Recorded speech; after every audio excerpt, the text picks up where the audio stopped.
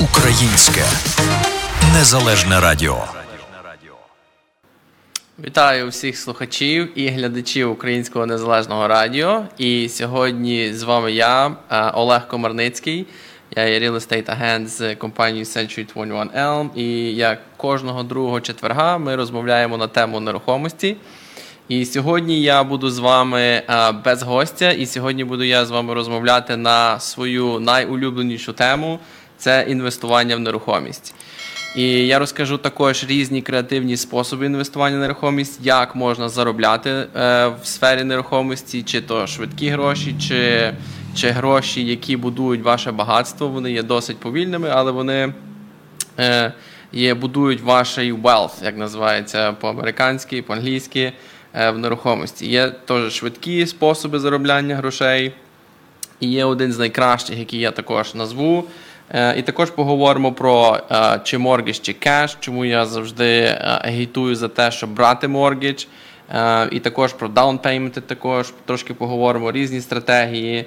І розпочнемо перш за все за те, чому взагалі real estate. Ми знаємо, що в нас є 4 способи доходу з нерухомості. Тобто в нас є cash flow, це місячний дохід, який залишається, чистий заробіток, який залишається після всіх видатків. У нас є ріст ціни, це називається appreciation, тобто купили за 100 тисяч, продали за 200, це у нас appreciation. У нас є depreciation, який ми показуємо на податках, тобто купляючи real estate, ви купляєте землю і ви купляєте фізичну нерухомість. Тобто фізичну нерухомість ми можемо списувати, нам дається 27,5 років, щоб списати цю нерухомість до нуля. Це все робиться, коли ви робите податки в кінці року, і оцю фізичну нерухомість ми можемо списувати 27,5 років до нуля. Це насправді це просто paper loss, це все видумані цифри, але це вам допомагає зменшити свої податки. Це є досить позитивна річ, яку дозволяє нерухомість. І в нас є також ще є principal reduction, тобто 4 види доходу. Cash flow, appreciation, depreciation, який ми списуємо на податках, і principal reduction. Тобто кожного місяця ми сплачуємо mortgage. Це частина з цього є процент, а частина цього є principal reduction. Тобто в нас є такі 4 способи доходу. Порівняно з стоками, акціями, які ми знаємо. Деякі з них там можуть давати дивіденди, більшість з них, наскільки я знаю, я дуже мало знаю про акції, але єдине, на що ми можемо надіятися, це appreciation. І appreciation, ми, до речі, поговоримо порівняння cash flow і appreciation. Для чого інвестувати? Чи потрібно інвестувати для того, щоб був місячний дохід, чи для того, щоб з надією продати і заробити? Я вам скажу свою думку, і в загальному немає правильного. Просто є щось, що є більш провіреним, а є щось, що є більш ризикованим, але, звичайно ж, винагорода за великий ризик теж є більшою.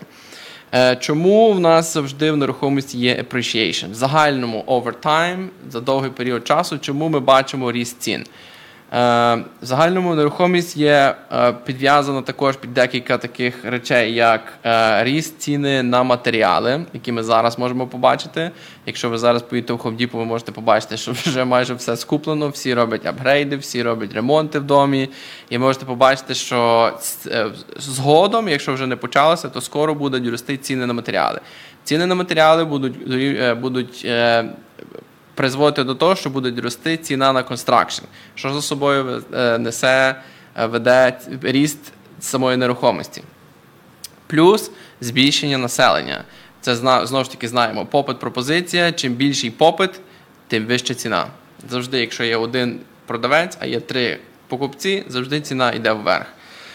І інфляція долара, це само собою. Тому завжди ми можемо побачити, що з часом, у мене десь пару місяців тому був гість Стіно, який є власник офісу, в якому працюю. Він приводив приклад, що десь приблизно 30-40 років тому він показував якесь кондо, яке було 17 тисяч, зараз ті кондо є по 100 з чимось. Тому так з часом все росте вверх. Часом у нас є такі трошки спуски, потім знову вверх, потім знову спуски, потім знову вверх. І так в загальному у нас є ціна, що йде вверх. Тому real estate в загальному вважається один з найпровіреніших, найвпевненіших варіантів заробляння. Чому, знову ж таки, хотів би, як я сказав, порівняємо, для чого потрібно інвестувати. Чи для того, щоб був пасивний дохід і збільшувати кількість пасивного доходу, чи з надією на те, щоб, наприклад, заробити на рості цін. На мою думку, я завжди є прихильником того, щоб інвестувати для того, щоб був cash flow, пасивний дохід. Кожного місяця стабільно, завжди буде менша сума, ніж ми можемо заробити за один раз, але воно є стабільно на довгий час. Плюс, як я ж казав, що коли ми інвестуємо під cash flow, в нас appreciation сам по собі відбудеться. Коли ми інвестуємо для того, щоб у нас був, з розрахунку, що ціна піде вверх, ми трошки беремо більший ризик, і ми не знаємо, що буде в майбутньому. Якщо інтерест-рейти підуть вверх, то само собою, що ціна вже є ризик того, що ціна піде вниз, тому що вже не є так легко купити ту саму нерухомість тепер покупцям. Тому тут є трошки ризикованіше під appreciation. Завжди більшість інвесторів, які займаються цим професійно. Дуже цікавий сайт для того є biggerpockets.com, кого цікавить. Багато форумів є, і там завжди можна почитати і побачити, що всі завжди стараються інвестувати для того, щоб був кешфлоу, пасивний дохід. Це взагалі є основною з таких найцікавіших речей, яку вам пропонує RealEstate. Тобто пасивний дохід завжди переважає, на мою думку, ріст цін. Ріст цін – це вже як icing on the cake. Тобто бажано інвестувати з розрахунком тим, щоб завжди був кешфлоу, тому що це є ваш, як це називається, safety net, тобто це є ваша безпека. Якщо щось станеться, наприклад, з нерухомістю, чи там тенант виїжджає, чи ще щось треба зремонтувати, у вас завжди є оцей дохід, який вас буде допомагати вам оплачувати ту нерухомість. Отже, поговоримо на рахунок того, як правильно інвестувати. Тобто ми завжди знаємо, що купити інвестиції нам потрібно 25% down payment. Щоб перетворити наш інвестиційний бізнес в справжній бізнес, нам справді потрібно дуже багато грошей для того, щоб починати заробляти багато, правильно? Тому є різні креативні способи інвестування. І ми про них поговоримо. Але спершу я хотів би розказати, які є інші способи заробляння в нерухомості. Тобто ми розпочнемо з таких, які найлегше робити. Тобто у вас немає грошей, у вас є просто 0 гривень, 0 копійок. Перший спосіб – це wholesaling. Тобто яка наша задача? Нам потрібно знайти нерухомість, яка насправді є нижче, аніж ринкова її ціна. Така нерухомість є, я зараз розкажу, де її шукати. Вона є не на ринку, вона є поза ринком. Отже, це називається wholesaling. Що таке wholesaling? Наприклад, ви знайшли продавця, який готовий продати свій будинок, який коштує 150 тисяч, він каже, я за 80 чи за 90 готовий просто віддати. Мені потрібен кеш. І в мене є багато речей, які я не маю змоги вивезти. Для мене цей дім є проблема, цей дім є не мій, але він мені попав під спадщину, припустимо. Якщо ви знаходите таку нерухомість, ви підписуєте контракт з власником цієї нерухомості, що ви є купець, і в контракті також можете вписати, що купець є ваше ім'я, і з боку or assignee, тобто чи той, кому ви передасте контракт. Якщо ви, наприклад, знаєте когось, хто може заплатити на 10 чи 20 тисяч більше, ніж на ту суму, на яку ви домовились з продавцем, ви можете зробити assignment of the contract. Наприклад, ви можете продати той контракт, наприклад, чи флиперу, чи інвестору, наприклад, за 10 тисяч, чи за 15 тисяч, чи за 20. Тобто ви якби виступаєте в ролі ніби агента, але насправді ви не є агент. Ви не представляєте нічиї інтереси, ви просто продаєте свій інтерес в контракті. Тобто за 10 тисяч ви можете продати той контракт. От вам ціна, я домовився з продавцем за 80 тисяч, мені 10, от вам контракт, тепер вже оцей інвестор і власник мають справу. Тобто оцей є wholesaling, не потребує ніяких грошей, потребує лише для те, що ви повинні знайти оцей будинок і такого продавця. Їх є достатньо багато, але їх потрібно вміти шукати. Тобто є дуже багато різних способів, як їх знаходиться. Значить, розкажу спершу, які є різні способи для знаходження. Тобто є такі сайти, які продають probates. Probates – це ті, хто мали нерухомість, були власниками нерухомості, але, на жаль, померли, і тепер власність нерухомості перейшла тому, кому написано там в заповіті.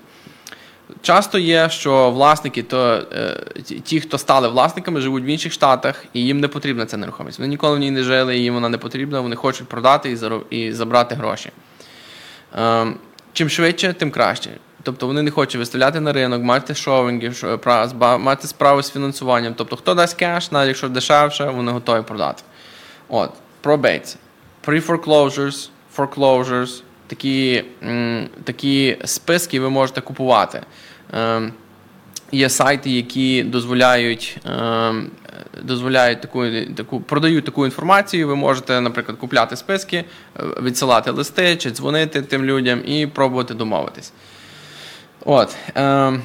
Ще також є, можна такі будинки шукати, які, наприклад, підходять під час евікшену, ті, які в процесі евікшену. Ми зараз можемо, ми знаємо, що до кінця цього року в нас не дозволені евікшени, тобто з нового року почнуться хвиля евікшенів. От такі от списки, якщо ви зможете діставати, тобто це все є public records, тобто це все можна буде знайти, будуть різні компанії, які будуть це пропонувати, і також можна там на Google знайти, можна буде це купувати, відсилати листи, можливо, будуть ті власники нерухомості, де тенанти не платять, вони вже змучені, вони вже готові продати просто, щоб позбутися тої нерухомості. Оце так, якщо холсейлери шукають.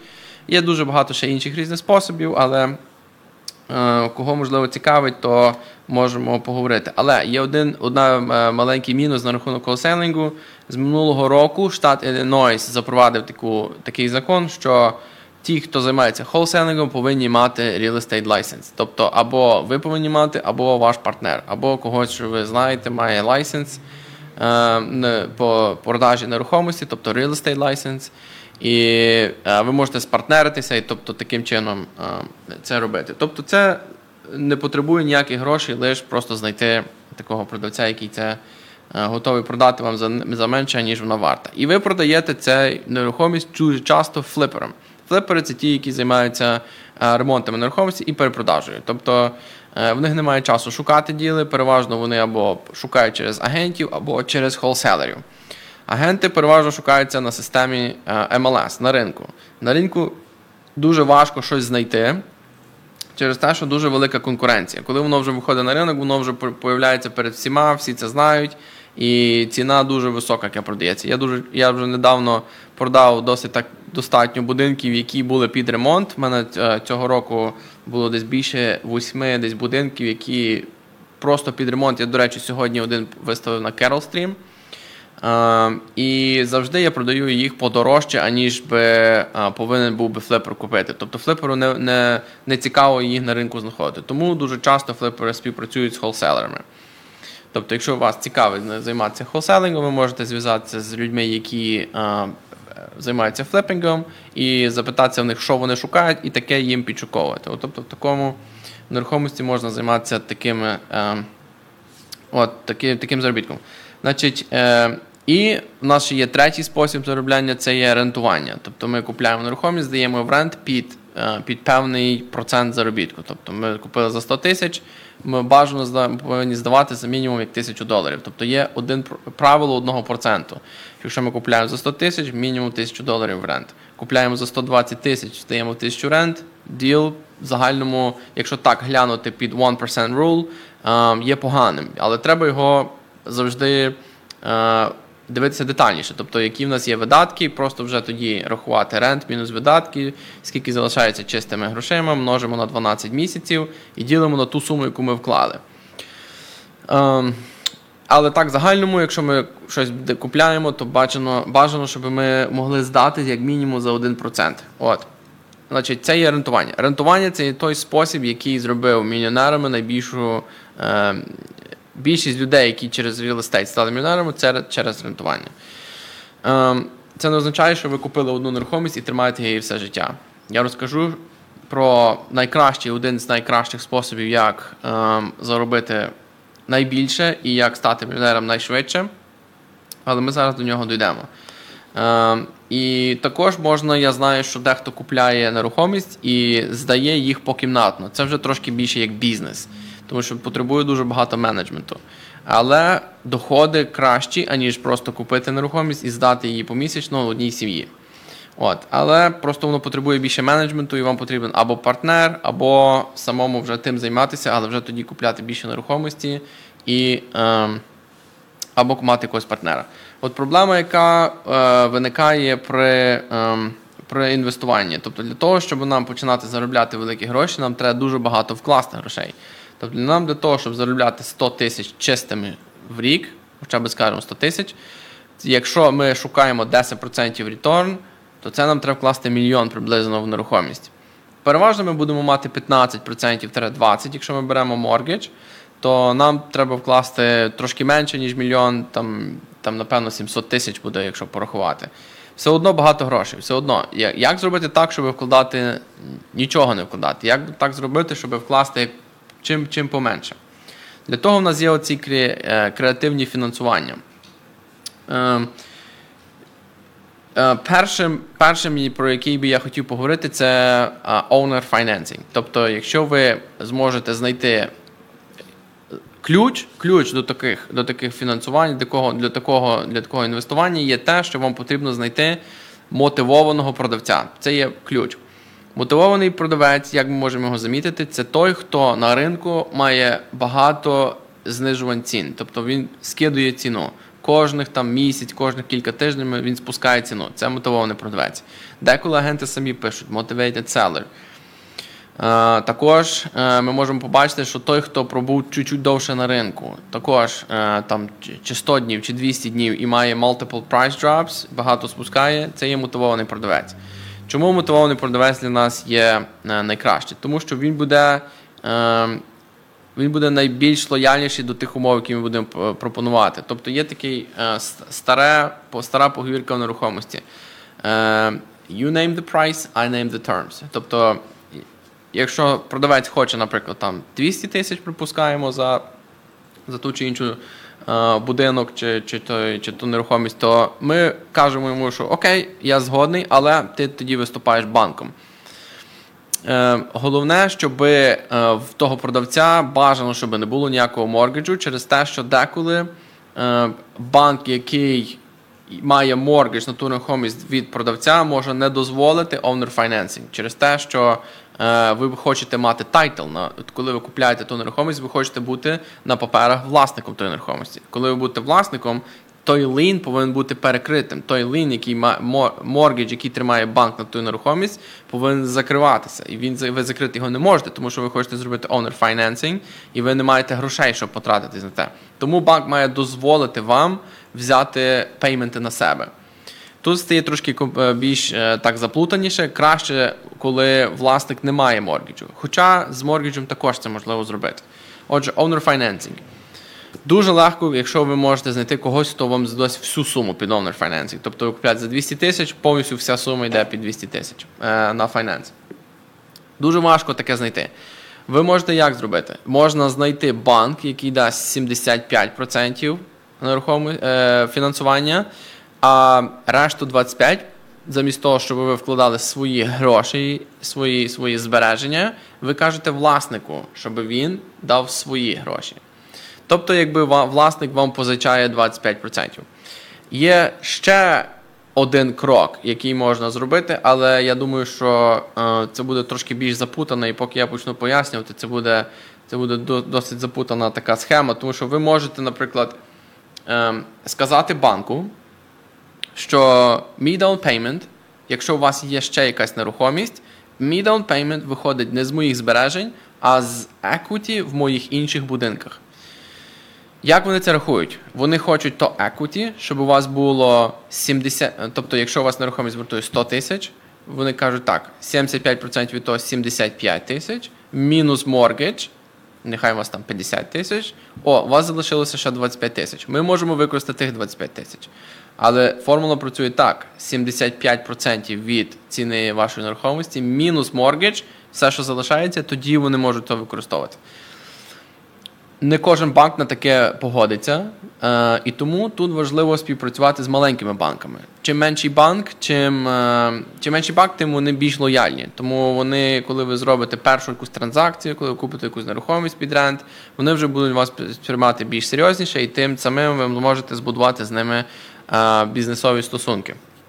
Але повернувшися до owner financing, коли ви зможете взяти повністю всю суму під owner financing, це супер, але це трошки важче. Якщо би просто запропонувати продавцю лише, щоб він профінансував 25% від всієї вартості, а решту 75% ви взяли в банку. Дуже креативний спосіб, особливо якщо в нерухомості є спосіб підняти її вартість. Тобто, наприклад, візьмемо для прикладу офісний білдинг якийсь, який має там, наприклад, 8 чи 10 юнітів. Ви бачите, що він майже весь зрентований, 2 чи 3 з них пустих. Виглядають вони трошки старенькі, старий карпет, старого кольору, непомальовані стіни. Трошки вікна старі. Ви бачите, що він продається за певну ціну, ви думаєте, що якщо можна зробити трошки ремонту, підняти якість, підняти рент, ви можете його стабілізувати, той будинок, а потім взяти і перепродати. Тобто заповнити його тенантами, підняти інкам, а завжди в комерційній нерухомості, вартість нерухомості залежить від того, скільки вона приносить доходу. Це основне правило. Це не то, по чому сусід продався, а то, скільки доходу приносить нерухомість. Тобто, якщо вона приносить певну суму, cap rate ділиться воно на 0,06 або 0,07, чистий дохід ділиться на оці коефіцієнти, і тоді виходить ціна. Ніхто не купить зараз комерційну нерухомість під 0,05, тобто 5% cap rate. Ніхто такого не купляє зараз. Єдине, якщо це є апартмент-комплекс і в дуже гарячій районі, як Вінетка, Парк-Рідж, Норсбрук, тільки в таких районах можна знайти 5% cap rate. Тобто чистий дохід ділиться на 5%, маємо суму. Переважно всі хочуть 6, 7, чим більше, тим краще, тому що цей cap rate – це є той заробіток, який буде отримати інвестор, який купляє цю нерухомість. Я хочу чим побільше. Я хочу, щоб я вклав 100 тисяч, забрав 100 тисяч на другий день. Такого нереально, але як мінімум я хочу, щоб мати 7%. І від того відраховується. Тобто, якщо ви купляєте інвестиційну нерухомість, ви бачите, що ви можете підняти той дохід, чистий дохід річний, то навіть дати повну ціну, яку власник просить, якщо ви бачите, що я можу потім заробити, то ви програєте оцю торги, тобто ви дасте, нехай, я даю вам повну ціну, навіть якщо я навіть трошки переплачу. Навіть на тих 50 тисяч я десь переплачу, але якщо я в кінці зароблю 200 тисяч за один рік, тому що це все реально зробити за один рік, можливо за 1,5 навіть, якщо ви зможете підняти дохід, гарніше зробити середину, зовнішній вигляд.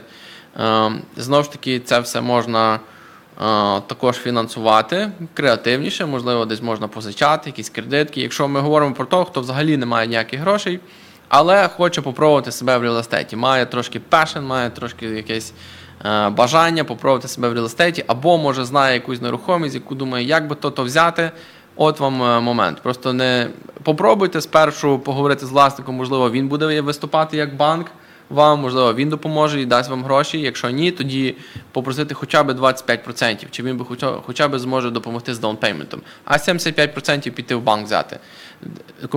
Інвестиційна нерухомість рахується трошки інакше під моргідж. Дуже часто мене також запитують, а як я можу взяти моргідж, якщо мені ледве дали на мою хату? Це трошки інакше, тому що ви купляєте коли свою хату, це є liability для вас. Ви не будете заробляти з того. А коли ви купляєте нерухомість, банк це рахує як під бізнес. Це трошки інакше перераховується, і тому беруться до уваги також ренти, які ви отримуєте з тої нерухомості. Тому пробуйте завжди, і спершу варто поговорити з маленькими банками, а тоді вже, можливо, з якимись кредитними юніями. Я знаю, Самопоміч також має добрі пропозиції на рахунок комерційних лоунів. В них є 10-річні, якщо часто я знаю, що маленькі банки пропонують 3-5-річні лоуни. Пояснюю, чому я кажу 3, 5, 10-річні. Тобто це не означає, що весь борг розбитий тільки на 10 років. Борг розбивається на 25 років. Просто після 3, чи 5, чи 10 років вам треба ще раз взяти той самий моргідж. Тому воно так, це називається balloons, комерційні balloons. Тобто Розбиваються вони на 25 років, пейменти розбиваються на 25 років, але через 5 років чи через 10, в залежності від того, коли вони вам кажуть, вам треба ще раз взяти той лоун назад. Чому вони так роблять? Через те, що в них надія є, що інтерест-рейти підуть вверх, і вони ще раз вам зроблять лоун, тепер підвищі пейменти. Вони, можливо, підуть вниз, можливо, вам тоді ще вигідніше буде, але просто ви будете змушені будете зробити ще раз перефінанс або продати. Значить, що таке, значить, borrowing down payment? Я тут собі виписав, щоб я не забув. Позичити на down payment. Ви можете позичити чи в того самого продавця, чи в когось інакшого також. Є банки, які дозволяють таке, є банки, які цього не дозволяють. Тому завжди треба пробувати різні банки. Деякі банки можуть зразу вам сказати, що ми таке не дозволяємо, тому що той інший моргідж, який ви берете, наприклад, якщо ви берете в продавця позичку на down payment, це називається junior mortgage. Junior mortgage деякі банки не дозволяють, щоб був після них. Тобто вони це все із-за foreclosure law, я не дуже можу вникати і не дуже знаю, як це правило працює, але деколи ці банки цього не дозволяють. Взагалі, найкращий спосіб, і чому RealEstate є таким популярним і дуже, як то кажуть, lucrative, тобто можна багато заробляти на ньому, це через закон 1031. Тобто, як я вже сказав, за цей office building, ми знаємо якийсь building, на якому ми можемо заробити, підняти дохід, ми знаємо, що там цей будинок є трошки закинутий, власник вже, можливо, не має часу і не має ресурсів, щоб за ним доглядати, і ми можемо там на ньому трошки заробити.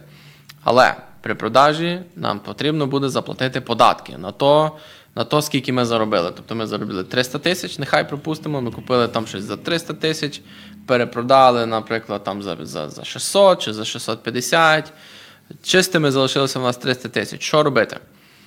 Бо вам прийдеться заплатити, певно, за 100 тисяч податку, тому що воно все оплачується. Для того є такий закон 1031 exchange.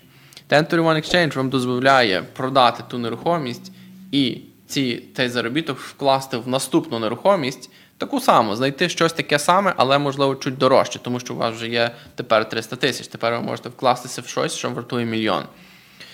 І не платити на то податки. На 300 тисяч ми вже тепер не платимо податки, ми їх переносимо в наступний раз. І так можна переносити, допоки ви не помрете. Тобто можна до цього періоду вже далі, тобто ви вже ніколи не будете платити. От, в цьому є дуже така краса цього RealEstate і 1031 exchange, тому що воно вас заставляє рости. Ви не можете зупинитися, тому що тут ви вже вижили максимум, ви знаєте, що ви можете на цьому будинку, наприклад, заробити, але платити податки теж не хочеться. І вроді треба всі гроші вкласти. І ви вкладаєте всі гроші, тепер ваш пасивний дохід вищий є, тому що ви купили більшу нерухомість. І якщо ми купляємо знову ж під 6 чи 7%, тепер вже у вас більше є пасивного доходу. Ми знову ж таки робимо якісь апгрейди в тої нерухомості. Знову піднімаємо net income, чистий дохід. Знову продаємо тепер не за мільйон, а за 1 500 000, нехай, за 1 400 000. Заробляємо ще чистими кілька сотень тисяч. І знову купляємо щось за 1,5 мільйона. Ну, тобто, воно заставляє вас рости. Є такі зараз розмови, що, можливо, 1031, можливо, будуть відміняти. Тобто, 1031, він утворює дуже багато робіт біля себе. Тобто, якщо я заробив, наприклад, там 300 чи 400 тисяч на певному будинку, якщо я на то повинен заплатити податок, я просто не буду продавати. Оце буде форсувати людей для того, щоб не продавати. Коли хтось продає нерухомість, а хтось інший її купляє, біля цього всього, біля цієї продажі утворюється дуже багато робіт. Адвокати, тайтл-компанії, RealEstate-агенти, пейнтери, ті, що стелять карпет, ті, що всі Home Depot, всі вокруг дуже заробляють. Тобто це дуже корисно для економіки. Коли 1031 exchange, наприклад, після виборів один з кандидатів пропонує те, що вони хочуть відмовити той закон, то якщо цей закон в нас відмовляється, то просто пропадають продажі, пропадають роботи. Тобто це дуже недобре для економіки.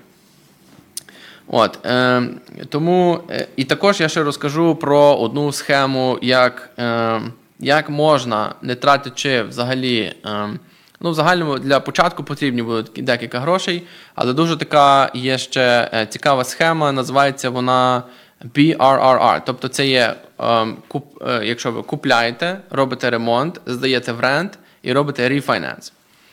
І так ви можете робити, повторювати той самий процес. Тут сам ключ в тому, щоб купити нерухомість за занижену ціну. Тобто, якщо щось вартує 100 тисяч, купити за 75.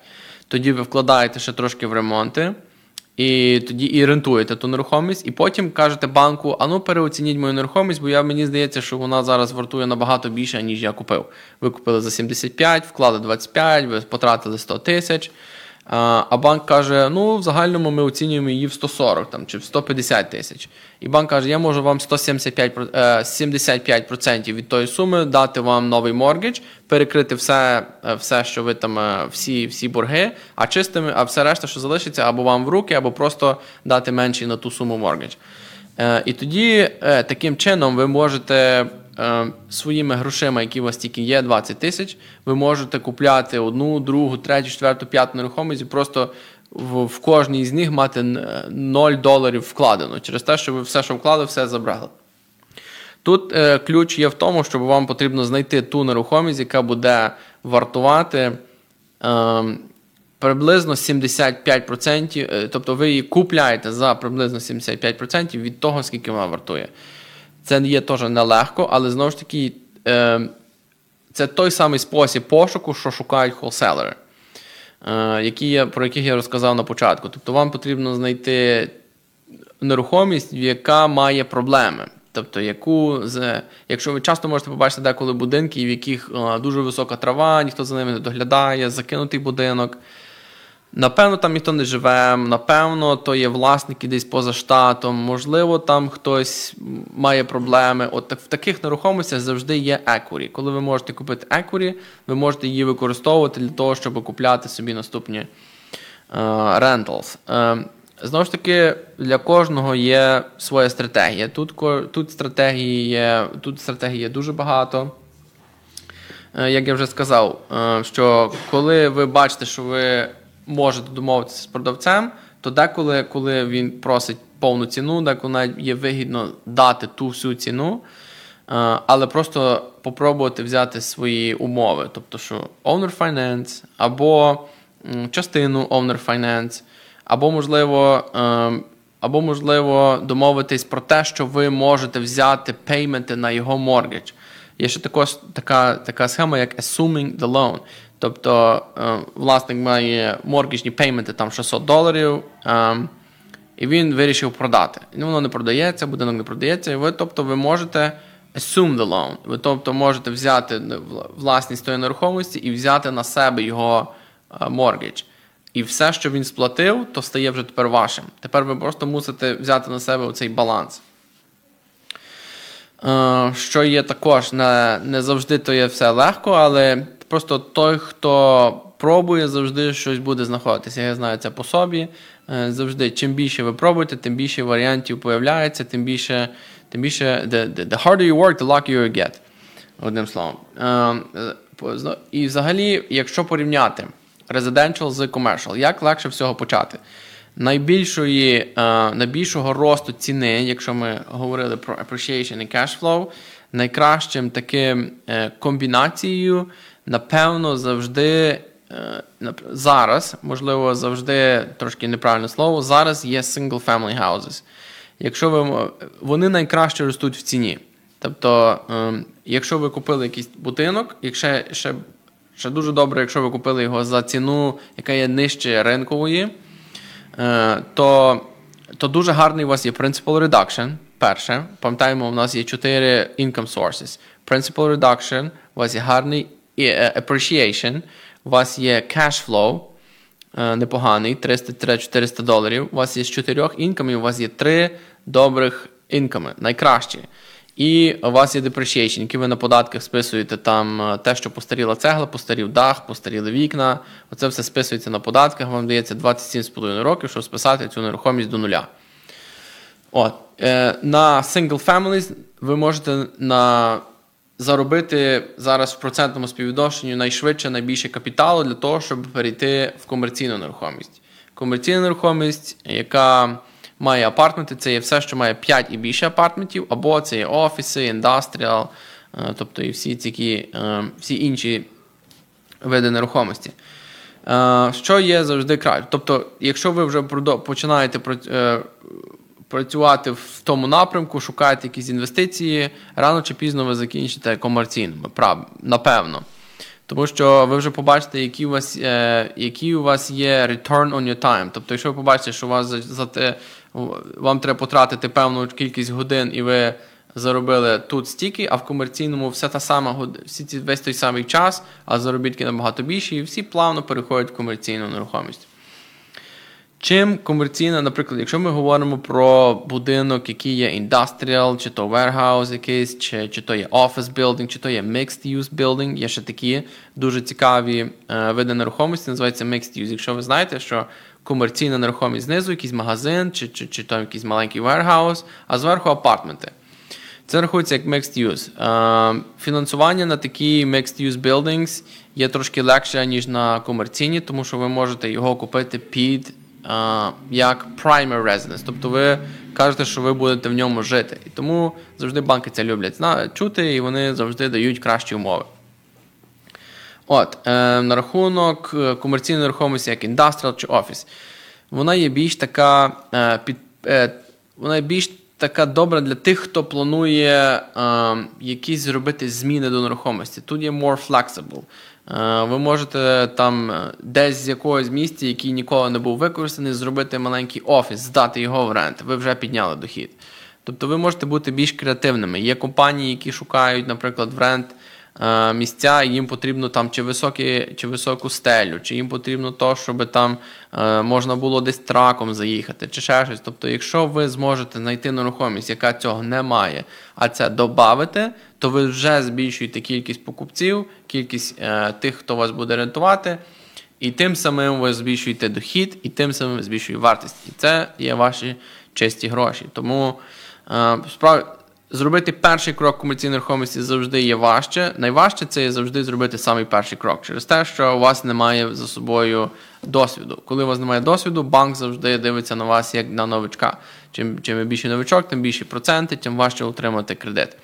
Тому, якщо ви зможете знайти продавця, який зможе зробити owner financing, у вас вже буде досвід. І вам не треба буде проходити через банківське фінансування. Тому для того, щоб отримати досвід. Тому потім вам вже буде легше це. Тобто завжди банк запитується, чи у вас є якийсь досвід. Я знаю це по собі, завжди вони питаються, що у вас є за собою, чи які ви власником, чого ви є. І чим більше у вас є за власності нерухомості, тим вам набагато легше отримувати моргіджі. Чому завжди я рекомендую моргідж? Наприклад, у нас українці завжди дуже люблять платити за все кеш. Ми завжди любимо все мати сплачено, ми не любимо ніяких фінансувань, ми не любимо ніяких моргіджів, ніяких боргів, головне все сплатити і мати все чистим. Якщо у вас, наприклад, назбиралося 200 тисяч, припустимо, у когось назбиралося 200 тисяч доларів і ви хочете купити нерухомість. Ви можете купити або щось, що вартує 200 тисяч, або щось, що вартує 800 тисяч. Тобто завжди, якщо ви купите щось, що вартує 800 тисяч, ваші тенанти будуть вам сплачувати 800 тисяч. Звичайно, що завжди всі кажуть, що але ми ж переплатуємо. Ну так, але в загальному переплачує той, хто вже вас рентує. Тобто той, хто платить вам рент, в цій всій сумі ренту завжди включено всі ваші видатки, і тим самим ви коли купляєте, ви це все пораховуєте, щоб вам залишалося чистий дохід.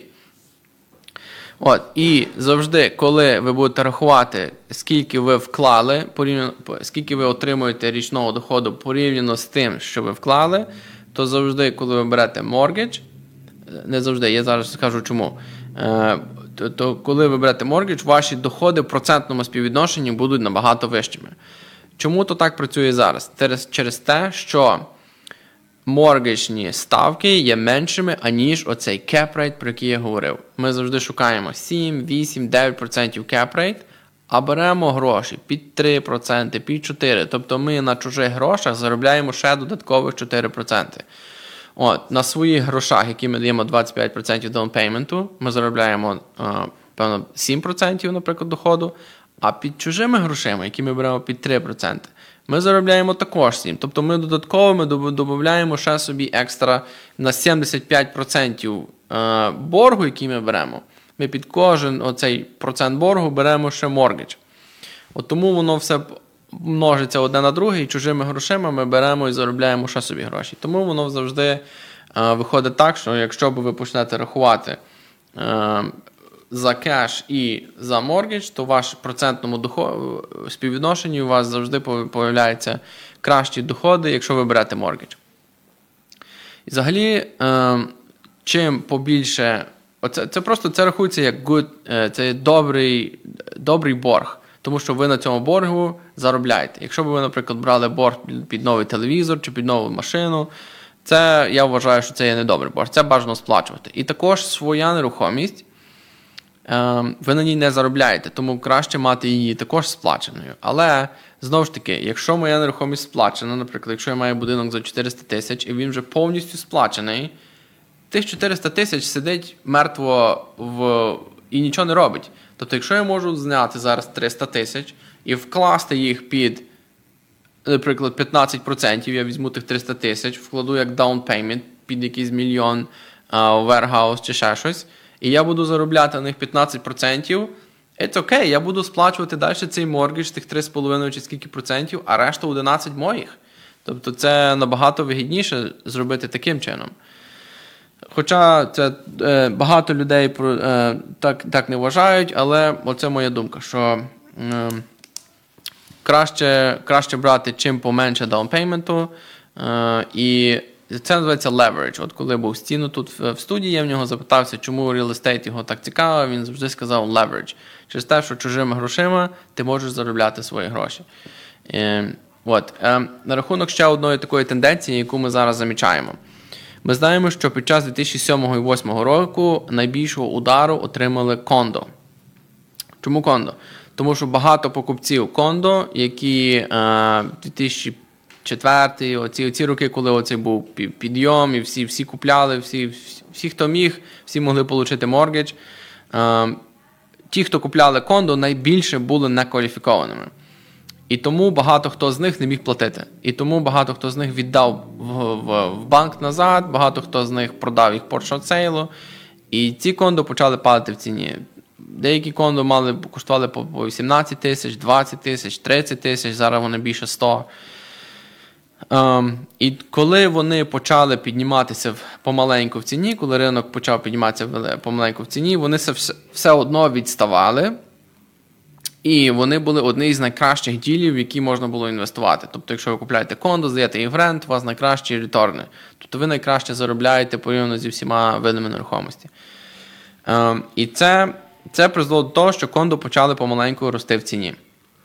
Але все ще до сих пір вони порівняно з апартментами не є на тому самому рівні.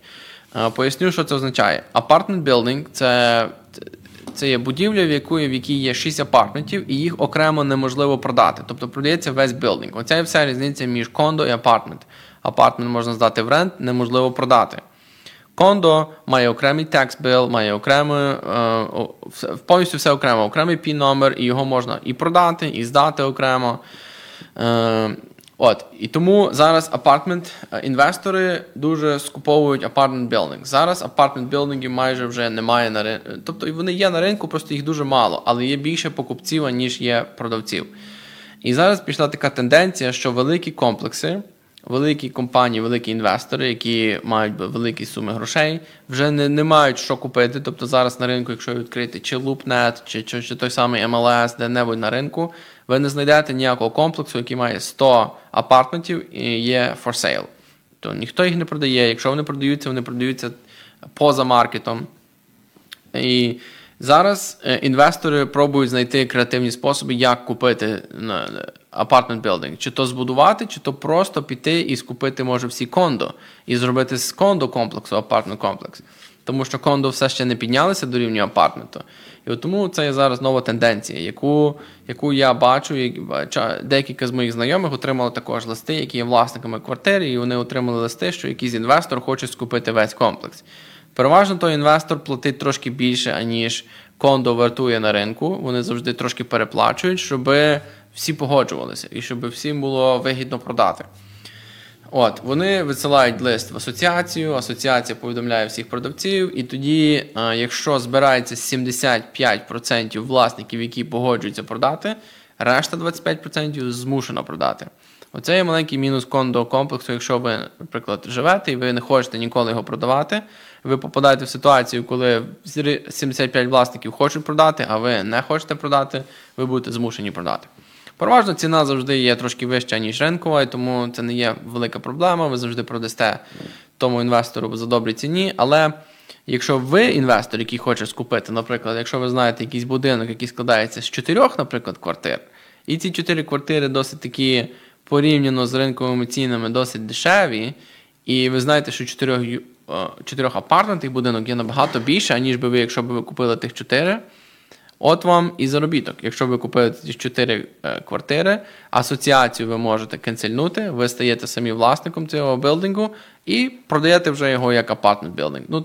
То просто треба зробити певну легальну роботу, вже треба утворити тільки один PIN-номер, а не 4 PIN-номери, один tax bill, а не 4 tax bills, і він стає апартмент-білдинг, і тоді ви можете продати його якомусь інвестору.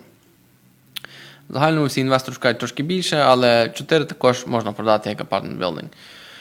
Тому така є зараз тенденція, це називається condo deconversion. Колись на початку 2000-х це було все навпаки, коли дуже багато людей купляло кондо, то багато хто з апартмент-білдингів розбивав їх на кондо, перепродав як кондо, зараз все навпаки. Зараз всі інвестори шукають якийсь кондо-комплекс,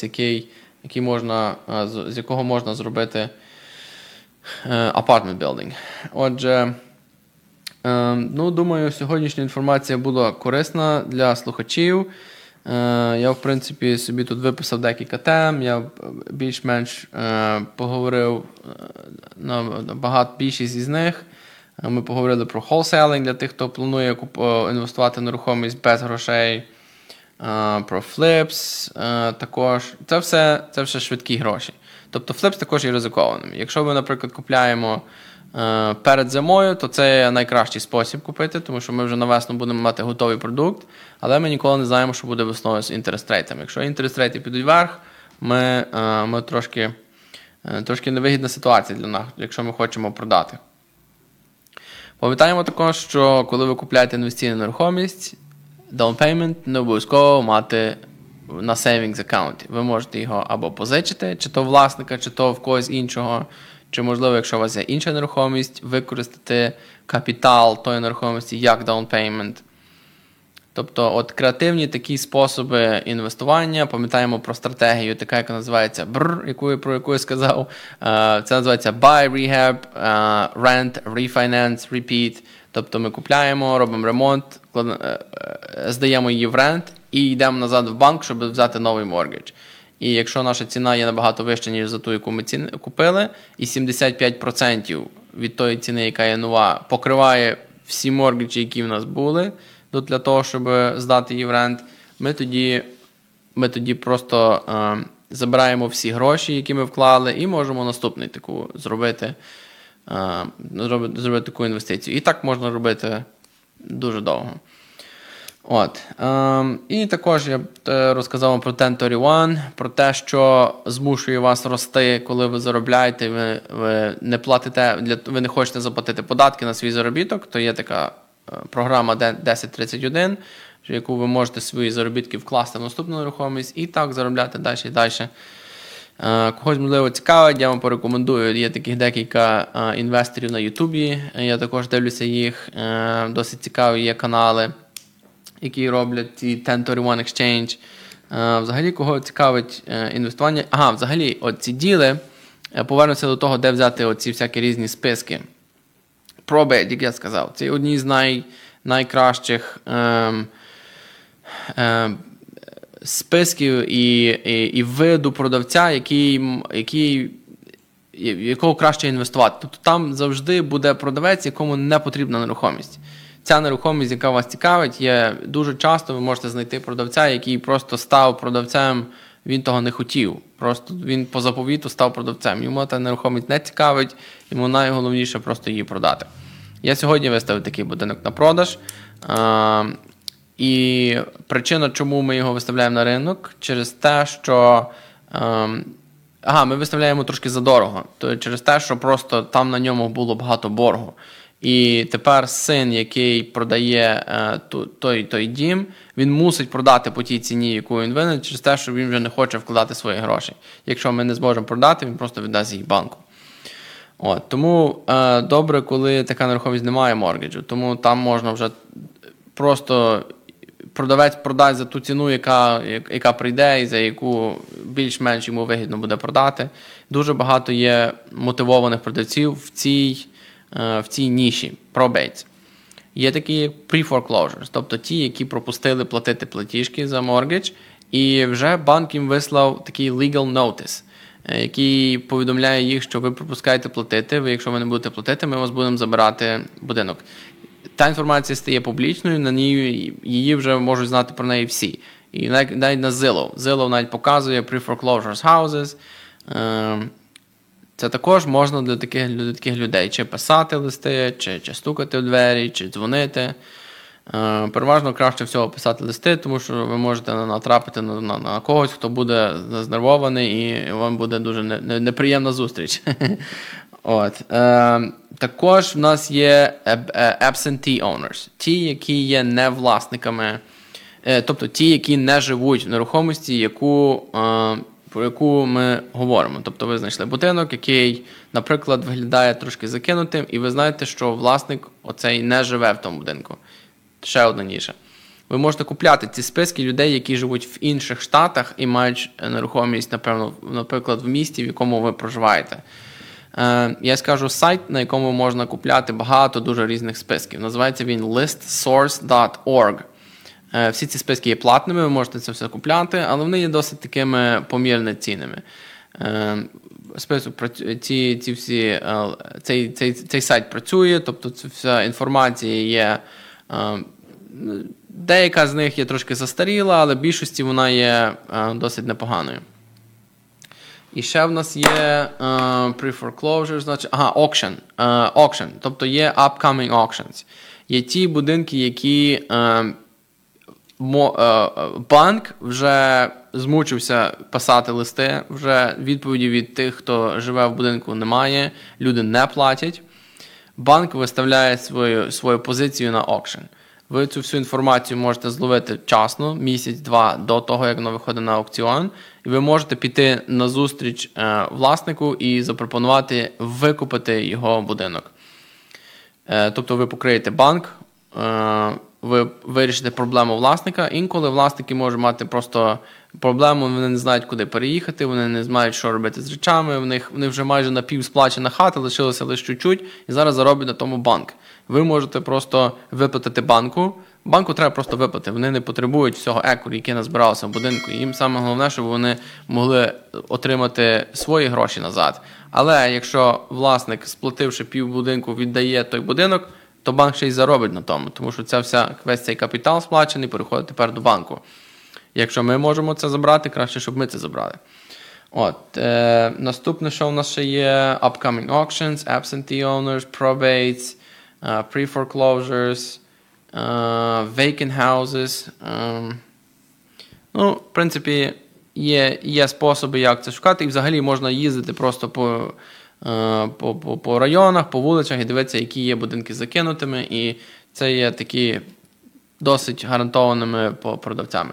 Отже, я думаю, на сьогодні все. Я думаю, інформація сьогодні була корисною. В кого є більше запитань, звертайтесь, будь ласка. І було дуже приємно. Дякую. До зустрічі через тиждень до наступного четверга. Дякую. Українське незалежне радіо.